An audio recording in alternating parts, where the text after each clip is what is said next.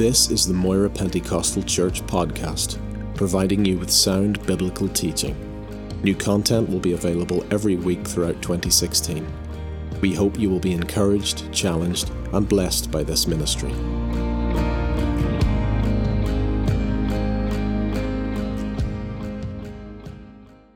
Come with me to Galatians chapter 1. Galatians chapter 1. Give you a moment to find that, and we'll tell you the text also in a moment or two. Galatians chapter 1. Atheism is such a depressing philosophical worldview. Its life goal is utterly futureless, purposeless, and hopeless. I mean, after all, if, as they say, we are just a random collection of chemicals that somehow, sometime in the past, coalesced together, and out of that, just say life was formed. And even if intelligent life evolved out of that, why should we believe that that would give us a purpose in life and give us a life beyond this life? Sadly, atheism leaves a man with no real point in life and no future beyond here. Bill Nye, who in America is nicknamed the science guy, an ardent atheist, his mantra is this. This is his mantra for life. When you're dead, you're done. When you're dead, you're done. In other words, everything that you've ever worked for, lived for, believed in, hoped for, when you're dead, you're done. That's it. You will have no recollection, no memory, no consciousness. You are into nothingness. You will not remember your life here. You'll not remember anyone you've ever known, anything you've ever done, believed in, hoped for, or lived for. Not only that, but those of you who remember you after you're gone, when they die, equally the same.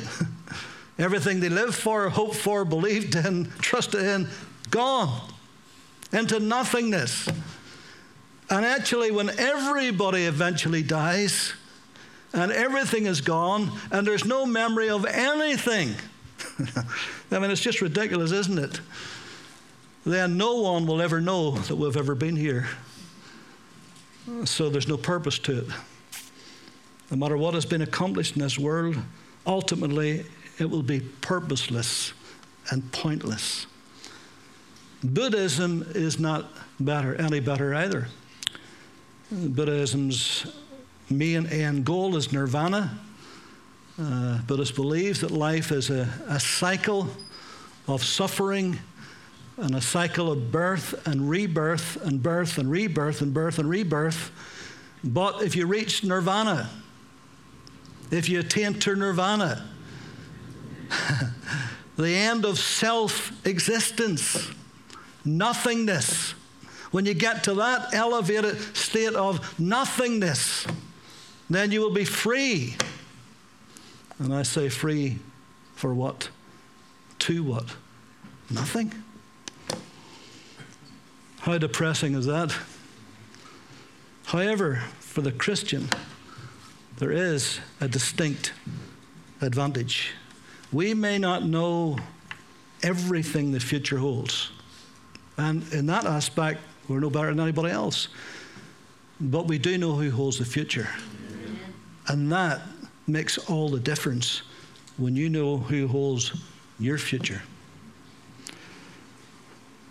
Life for us is not a mystery tour. We're not groping in the dark. It's not aimless. It's not drifting. We're not counting on luck or happenstance. We have purpose.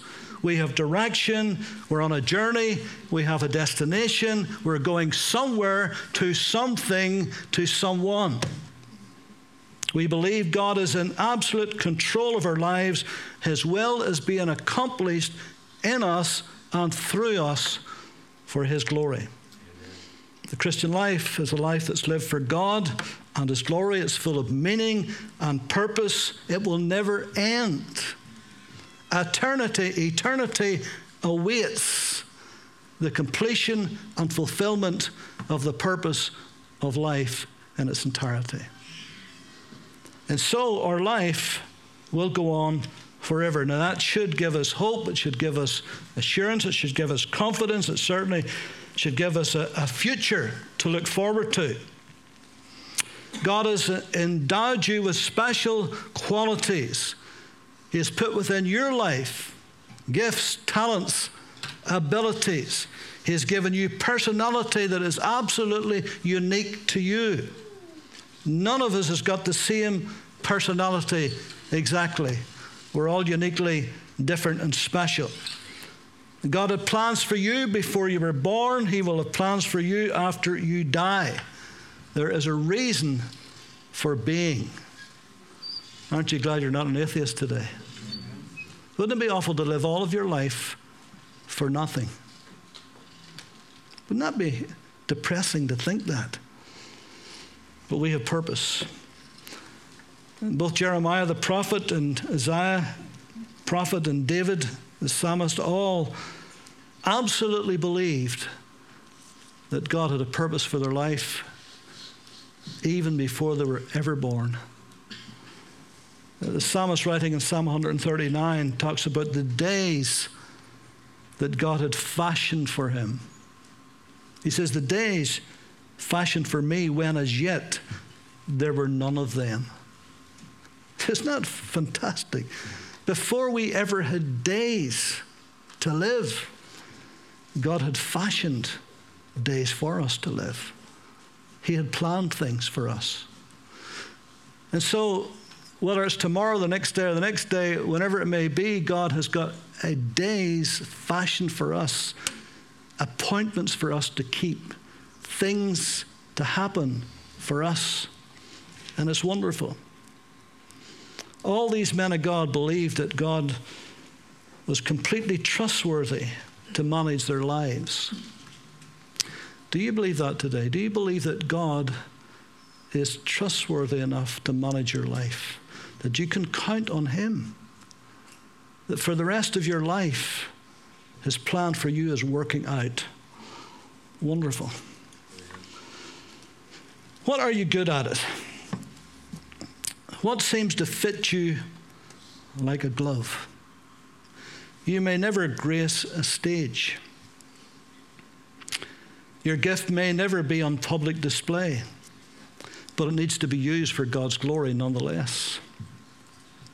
In the hotel business and in the restaurant business, they talk about front of house and back of house. And front of house is those who visibly serve the public. Everybody sees them. But back of house are those who are in the kitchens working. The chefs, the cooks, the cleaners who clean your rooms, make your beds, vacuum the carpets, the maintenance crew who make sure your shower's working and your lights are okay. But those who are visible, those who are front of house, could never do what they need to do except they have the support of those who are back of house. All of them provide a service. Some are seen, some are unseen. But the ones that are unseen are just as important to the ones that are seen. If you had the no cooks and the no chefs and the no cleaners and the no maintenance men, that hotel wouldn't last too long. We'll go out of business. And it is a bit like that in the kingdom of God. There are those who are front of house. There are those who are visible. What they're doing for God is seen. But the majority are back of house. They get on with stuff that nobody sees. You see, when you come in here this morning, you had a worship band playing. You had seats to sit on that are nicely arrayed in precise straight lines. Is that right, Kenneth? Kenneth's eyes like a laser beam. And you never think about that. You come in, there's no dirt on the floor. It would never enter your brain why that is. I'll tell you why it is. Because there's people who's back of house. And you're not in here during the week or on Saturday to see them doing the thing. And that's what makes what's visible work. And so it's a bit like that in the kingdom of God. God has given to every one of us significance. You're not an also-ran, you're not a back number. You have a particular part to play in God's plans. Think for a moment of the people in the Bible who seem to play a minor part in a major story. Yet without them, you wouldn't have had the major story. And we tend to only think about the major story, but we forget about the person who played the minor part, the little cameo role, the bit part, sometimes it's called in the acting profession. Think of the little boy who shared his lunch with Jesus. The 5 little barley loaves and 2 small fishes. And what a miracle. 5,000 fed. What a supreme example of the Lord Jesus and his power over everything. Can multiply bread and fishes to feed a multitude. But yet without that little boy sharing his lunch, without that little minor part,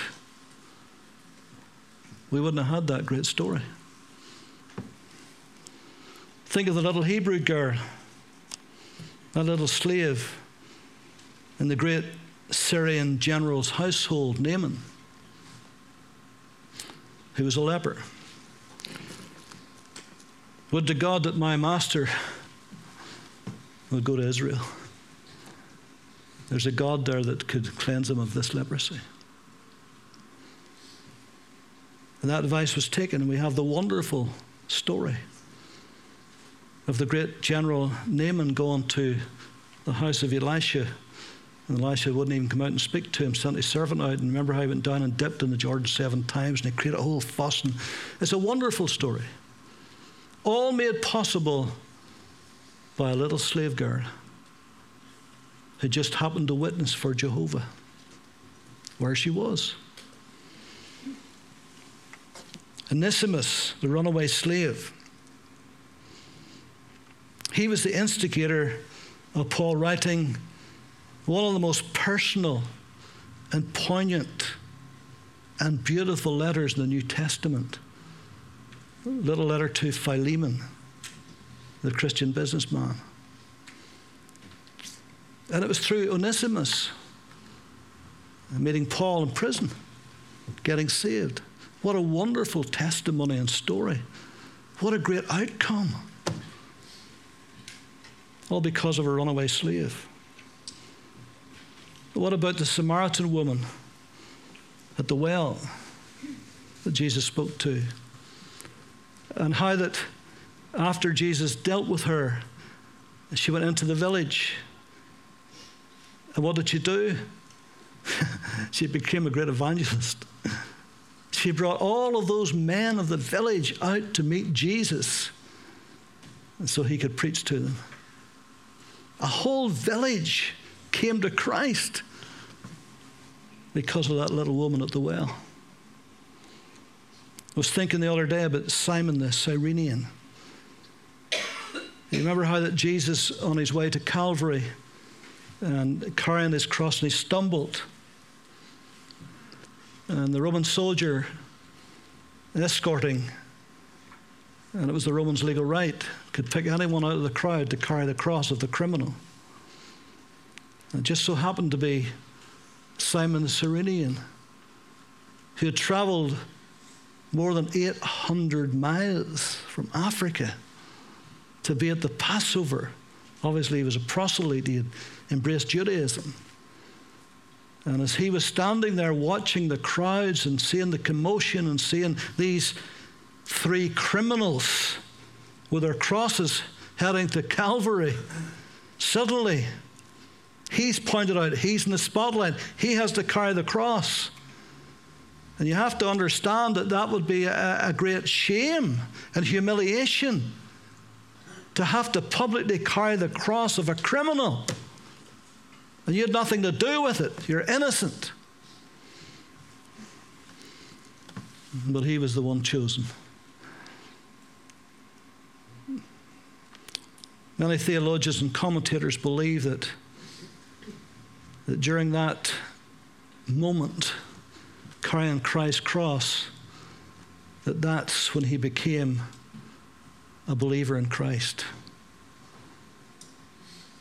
And that his 2 sons, Rufus and Alexander, and him became part of the church.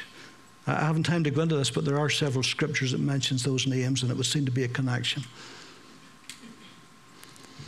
But what a precious moment. Somebody carrying the cross of Christ. By the way, those 5 we have mentioned, 3 of them we don't even know their names. As far as this word concerned, they were insignificant. They were no names. But they weren't nobodies. And we may be, as far as this word is concerned, no names. Who knows us? But we're not nobodies, because God knows us. And God had them marked for recognition. After thousands of years, we're still talking about them today. Who would have thought it? God wrote a book, and he made them a part of his story. And we're part of his story too today. We have significance. We're important to God. We're important to God's plans. Look as far as you can into the future. Go beyond time into eternity. The further you look, the brighter it becomes. What has an atheist got to look for? What has a Buddhist got to look for? Nothing. Hopelessness, futureless, pointless. Nothing. The further we look into our future, the brighter it gets. The more exciting it's going to be. Our best day on earth will be as nothing in comparison to our future that God has got for us. Amen. That would make you glad to be a Christian. I don't know what would. It doesn't mean there won't be days without pain or without rain. It doesn't mean there won't be challenges or changes in our lives that we have to go through. Some old saint says your future is as bright as the promises of God. Hudson Taylor, the great missionary to China, one time in his ministry, he had got to the stage where all of his resources and provisions were gone. He was down to nothing. He wrote a letter to his wife. He says, I have 25 cents and all the promises of God. And that makes all the difference. And all the promises of God. Steps of a good man, of a good woman, ordered by the Lord. Now, God's purpose for your life requires patience. It may take a while for you to know his purpose for your life. You may know it almost immediately after you become a believer. But that's the exception rather than the rule. I certainly had moments in my life when I knew definitely, at that moment, I knew that I knew that I knew something. And still know it to this day. But it took a while to get to that place. Commentators, we have no way of exactly knowing this,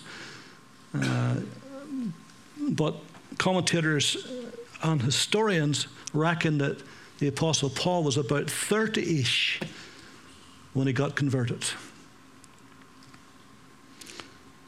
And that being the case, if it is the case, then you have to consider that for the first 30 years of his life, even though he thought he knew God's purpose, because he was a Pharisee of the Pharisees, he had been brought up in Phariseeism. He had trained in Phariseeism. He was a great Pharisee. And as far as he was concerned, that's all he ever wanted to be. It's all he was ever going to be until he met the Lord on the road to Damascus. And suddenly, then he found out God's true purpose for his life. And he became that great apostle to the Gentiles. Sometimes it takes a while for us to find out what our purpose from God is. But if we walk humbly before him and be faithful to him, then he will show us. Sometimes I think, particularly whenever we're either young Christians or older Christians, sometimes we get into a bit of a pickle, wondering, what is the will of God? What is the will of God? My attitude has always been this: I'll do what I know to do. I'll be as faithful as I think I can possibly be. And then I'll leave it up to God to show me what is his purpose. I want to know. I desperately want to know, but I'm not going to panic. I'm going to trust God for him to show me. If he has a purpose for my life, it's his business to show me. It's my business to obey it. It's his business to show me. So don't be panicking and worried and fretful. Say, Lord, whatever your purpose is, in your time, reveal it unto me, and I'll do it for your glory. Paul said in Galatians chapter 1:15, that's why I told you to turn to Galatians 1. Galatians 1:15, Paul says, God separated me from my mother's womb and called me by his grace. It seemed to take 30 years for him to understand what his calling was. But when he understood it, he realized it was there all along. I didn't know it. I didn't see it. I didn't have it. Didn't feel it. But it was there even from my mother's womb. Acts 13:36, it says, for David, after he had served the purpose of God in his own generation, fell asleep and was laid among his fathers. After he served the purpose of God in his own generation. The best you can do is serve God in your own generation, because you will never have another generation. This is the only generation you'll ever have. This is the only opportunity you'll ever get. This is the only day you'll ever live. This is our time individually. There will not be another time. It's right now. We're living in the time for God's purposes to be fulfilled in our lives. Each of us has been given a generation, a time span to serve God. And we're only going to get one chance at it. One go. So let's make sure that we do it. Jesus was very aware of that in his earthly journey. You know, he was 33 years here. And really 3 years to fulfill his mission. Maybe that's why he said in John 9:4, I must work the works of him who sent me while it is day, for the night comes when no man can work. The Bible says he set his face as a flint towards Jerusalem. He knew he had a time span. It was his generation. There was a moment for his ministry in history, and that was it. And nothing and no one is going to stop him fulfilling that. Not his family, not his friends. Didn't matter, they didn't understand. And they didn't for a long time. His own brothers, his own siblings did not understand it till after he was resurrected. But that did not stop him fulfilling God's purpose in his generation. Each and every one of us has got a future. We've got it in time and we've got it in eternity. You've got a future in time, you've got a future in eternity. Not everybody believes this. Sadly, I was just reading this recently. Sadly, Northern Ireland, for the second year in a row, has got the highest suicide rate in all of the regions of the United Kingdom. And I'm talking several hundred a year. So that's several hundred people every year in Northern Ireland who feels they have no future,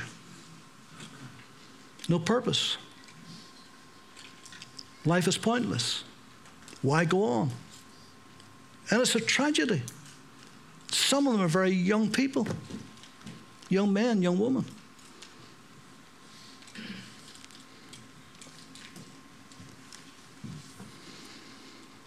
Many just can't see a future, or else perhaps they had and they've lost their dream, they've lost their goals,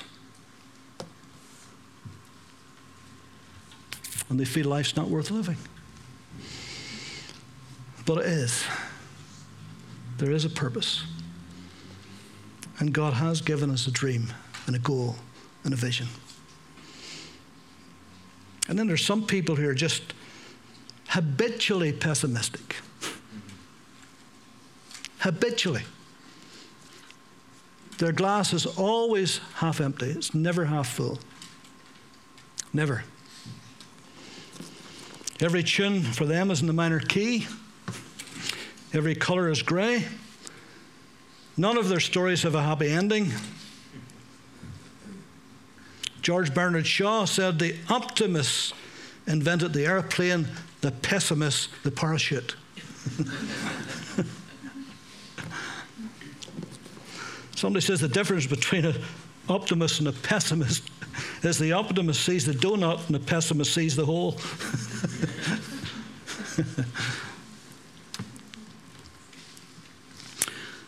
Do you see the donut or do you see the hole? I'm being serious. What do you see? Do you see a future? Do you see a hope? Do you see a plan? Do you know God's got a purpose? Psalm 16:11, David says, "You will show me the path of life." That's future and time. In your presence is fullness of joy, and at your right hand there are pleasures forevermore. That's future and eternity. We get the best of both worlds. Isn't that good news? The best of both worlds. You say, well, I'm going through a tough time right now. Yes. But it'd be a lot tougher if you didn't have the Lord. And there's lots that doesn't have the Lord. And they're going through exactly what you're going through, but they don't have the Lord. Paul writes to Timothy in 2 Timothy chapter 4, verse 7 and 8. I have fought the good fight. I have finished the race. I have kept the faith. That's Paul's future in time. Henceforth, there's laid up for me the crown of righteousness, which the Lord, the righteous judge, will give me on that day. That's Paul's future in eternity. Every one of us has got a future in time right now, but we've got a future in eternity. It's going to get brighter and better every single day of our lives. What did the psalmist say? Surely goodness and mercy shall follow me when? All the days of my life, and I shall dwell in the house of the Lord forever. You can't beat that. Sure you can. That should put a smile on your face.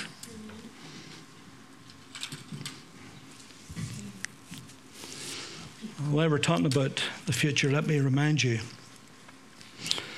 the difference between your destiny and God's will for your life.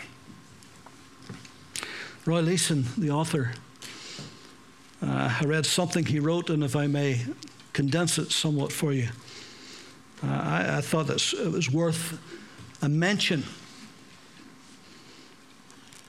He said, we think of destiny as something we are to pursue, to reach for, like a goal or a dream or an accomplishment. Yet once we find Christ, once we are found in Christ, we have actually found our destiny for our destiny is Christ. You were born to be born again. That's your destiny. It's not some kind of elusive will-o'-the-wisp thing. And we think that if I reach my goal and accomplish that task and fulfill that dream, then I will have reached my destiny. But actually, if we are in Christ, we have reached our destiny. So in that sense, destiny is the same for us all, but what is different for each of us is the will of God. You see, the will of God may be for someone to serve God in a public way, in a visible way, back to the front of house. But for you, it may be to quietly serve him in the background, in the shadows.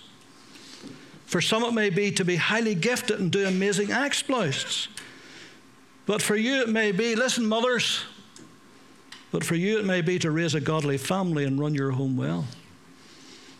For some, it's public and visible. For others, it's quiet, unnoticed behind the scenes. The trouble is, if you think your destiny is a great goal, a big accomplishment, a fantastic dream, and the will of God happens to be for you raising your kids and working behind the scenes and doing the stuff that never gets a mention, then you might end up thinking you've missed your destiny and resent the will of God.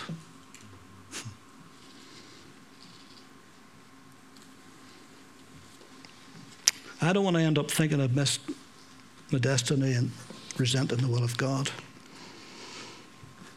I want to believe the will of God is good and perfect and acceptable, as Paul said. Can't get any better than that. She can't.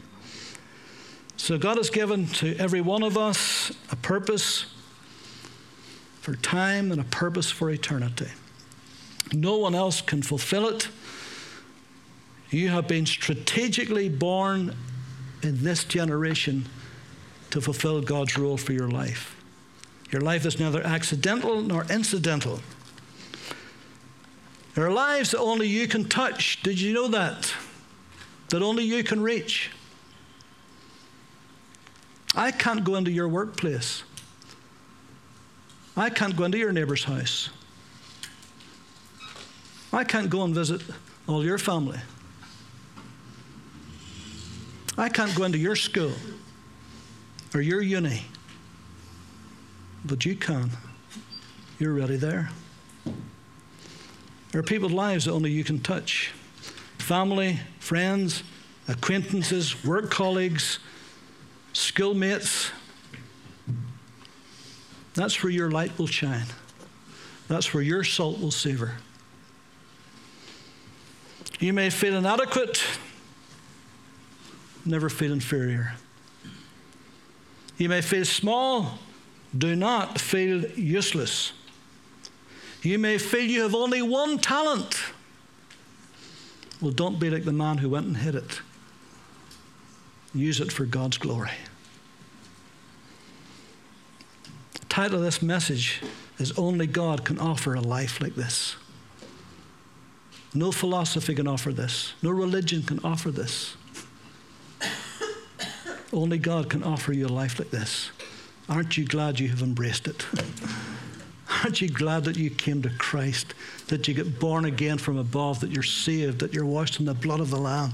Aren't you glad that the purpose of God is being fulfilled in your life right now? There's more to come, but you're walking in it. Glory to God. Lord, we thank you for this great plan that you have for each and every one of us. There's none of us, Lord, that's left out. Individually, you have a plan. Corporately, you have a plan. Help us, Lord, to walk in it daily. And Lord, if we're not sure what it is yet, Lord, we're just going to remain humble and faithful, and then you will unveil it in your time. So we give you thanks today. Thank you for so great salvation, for this life in Christ that you have imparted to us. Lord, we are so blessed to know you. So, Lord, we're not going to worry or fret or be fearful of tomorrow, because you're already there waiting for us. Thank you, Lord, that you live beyond the confines of time. Lord, you're the master of eternity. And so whatever we face tomorrow, you will be with us. right beside us. And that gives us the strength and the confidence to face every tomorrow. So we bless you, Lord. Our times are in your hands. They're not in the devil's hands. They're not in men's hands. They're in your hands. And we give you thanks for that in Jesus' name.